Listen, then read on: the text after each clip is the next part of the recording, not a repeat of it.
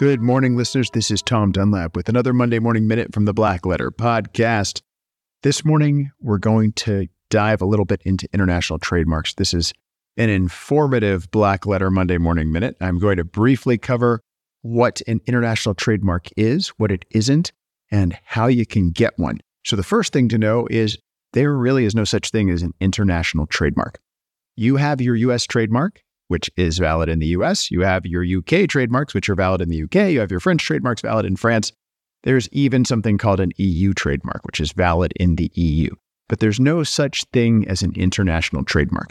How do you protect your brand internationally? Well, you file a trademark application. The best way to do it is with WIPO. There are other ways to do it too, and we can talk about those on another episode, or you can read an article on the DBL website, a really detailed one called International Trademark Registration, the Madrid System. Talks about the other types of trademark registration systems that you can go through to protect an international trademark. But the short story is, if you're filing in more than one country, there are so many countries that are a signatory to this thing called the Madrid Protocol, originally from 1891's Madrid Agreement, but then in 1989 updated, so many signatories that it is much less expensive and much more efficient to file your trademark under the Madrid Protocol, under the Madrid Treaty, which the United States is a signatory to. How does it work? Well, you have your U.S. trademark, or you have your U.S. trademark application, either one.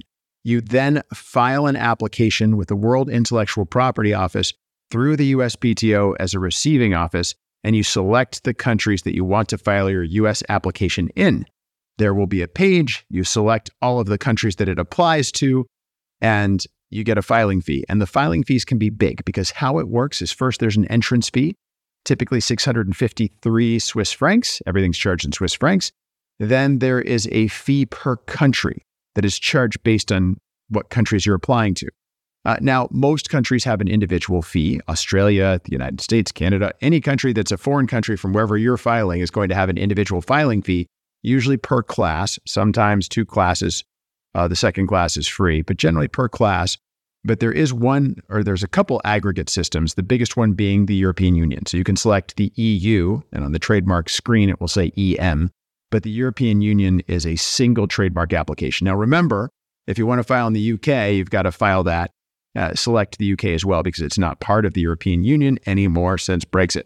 So short story, file your trademark, get international protection through WIPO, and it's kind of like a U.S. trademark in that first, it goes through the World Intellectual Property Organization, and they can issue an office action or an initial rejection. And then after they've examined the mark, they forward your application to each of the countries you've selected, and then that country can individually issue a rejection or an office action or some further requirement to do something. So in my view, it's really important, even more so than a U.S. trademark, that you work with an attorney who knows this system and knows and has relationships with attorneys in these other countries.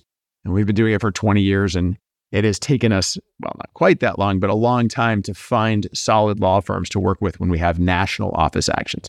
We can deal with the international phase office actions, but national office actions take a local firm. Some other things to know about the Madrid Protocol. So key point, it rests upon your U.S. application. So if you file an international, quote, I'm putting that in quotes, trademark registration through the Madrid Protocol, through WIPO, and you lose your U.S. trademark for some reason, you also lose your international trademark rights in all of the countries through which you registered using that trademark. So it's an important strategy, and you may think to yourself, last point for today, why do I need an international trademark? I have seen this happen, ladies and gentlemen. I have seen someone with a great brand in the United States hire us to file in the UK, only to find out that another company, and this is a fashion brand, had already filed a trademark for clothing in the UK. And because this company had not filed in advance of the other company, they were not able to get a trademark in the United Kingdom. So it's really a big deal. Somebody can snake the trademark out from underneath you. If you ever plan to sell in a foreign country, figure out which countries those are, and the sooner you file, the better. While the filing fees may seem like a lot of money, in the long run, it's going to save you a lot of money and certainly a lot of headache.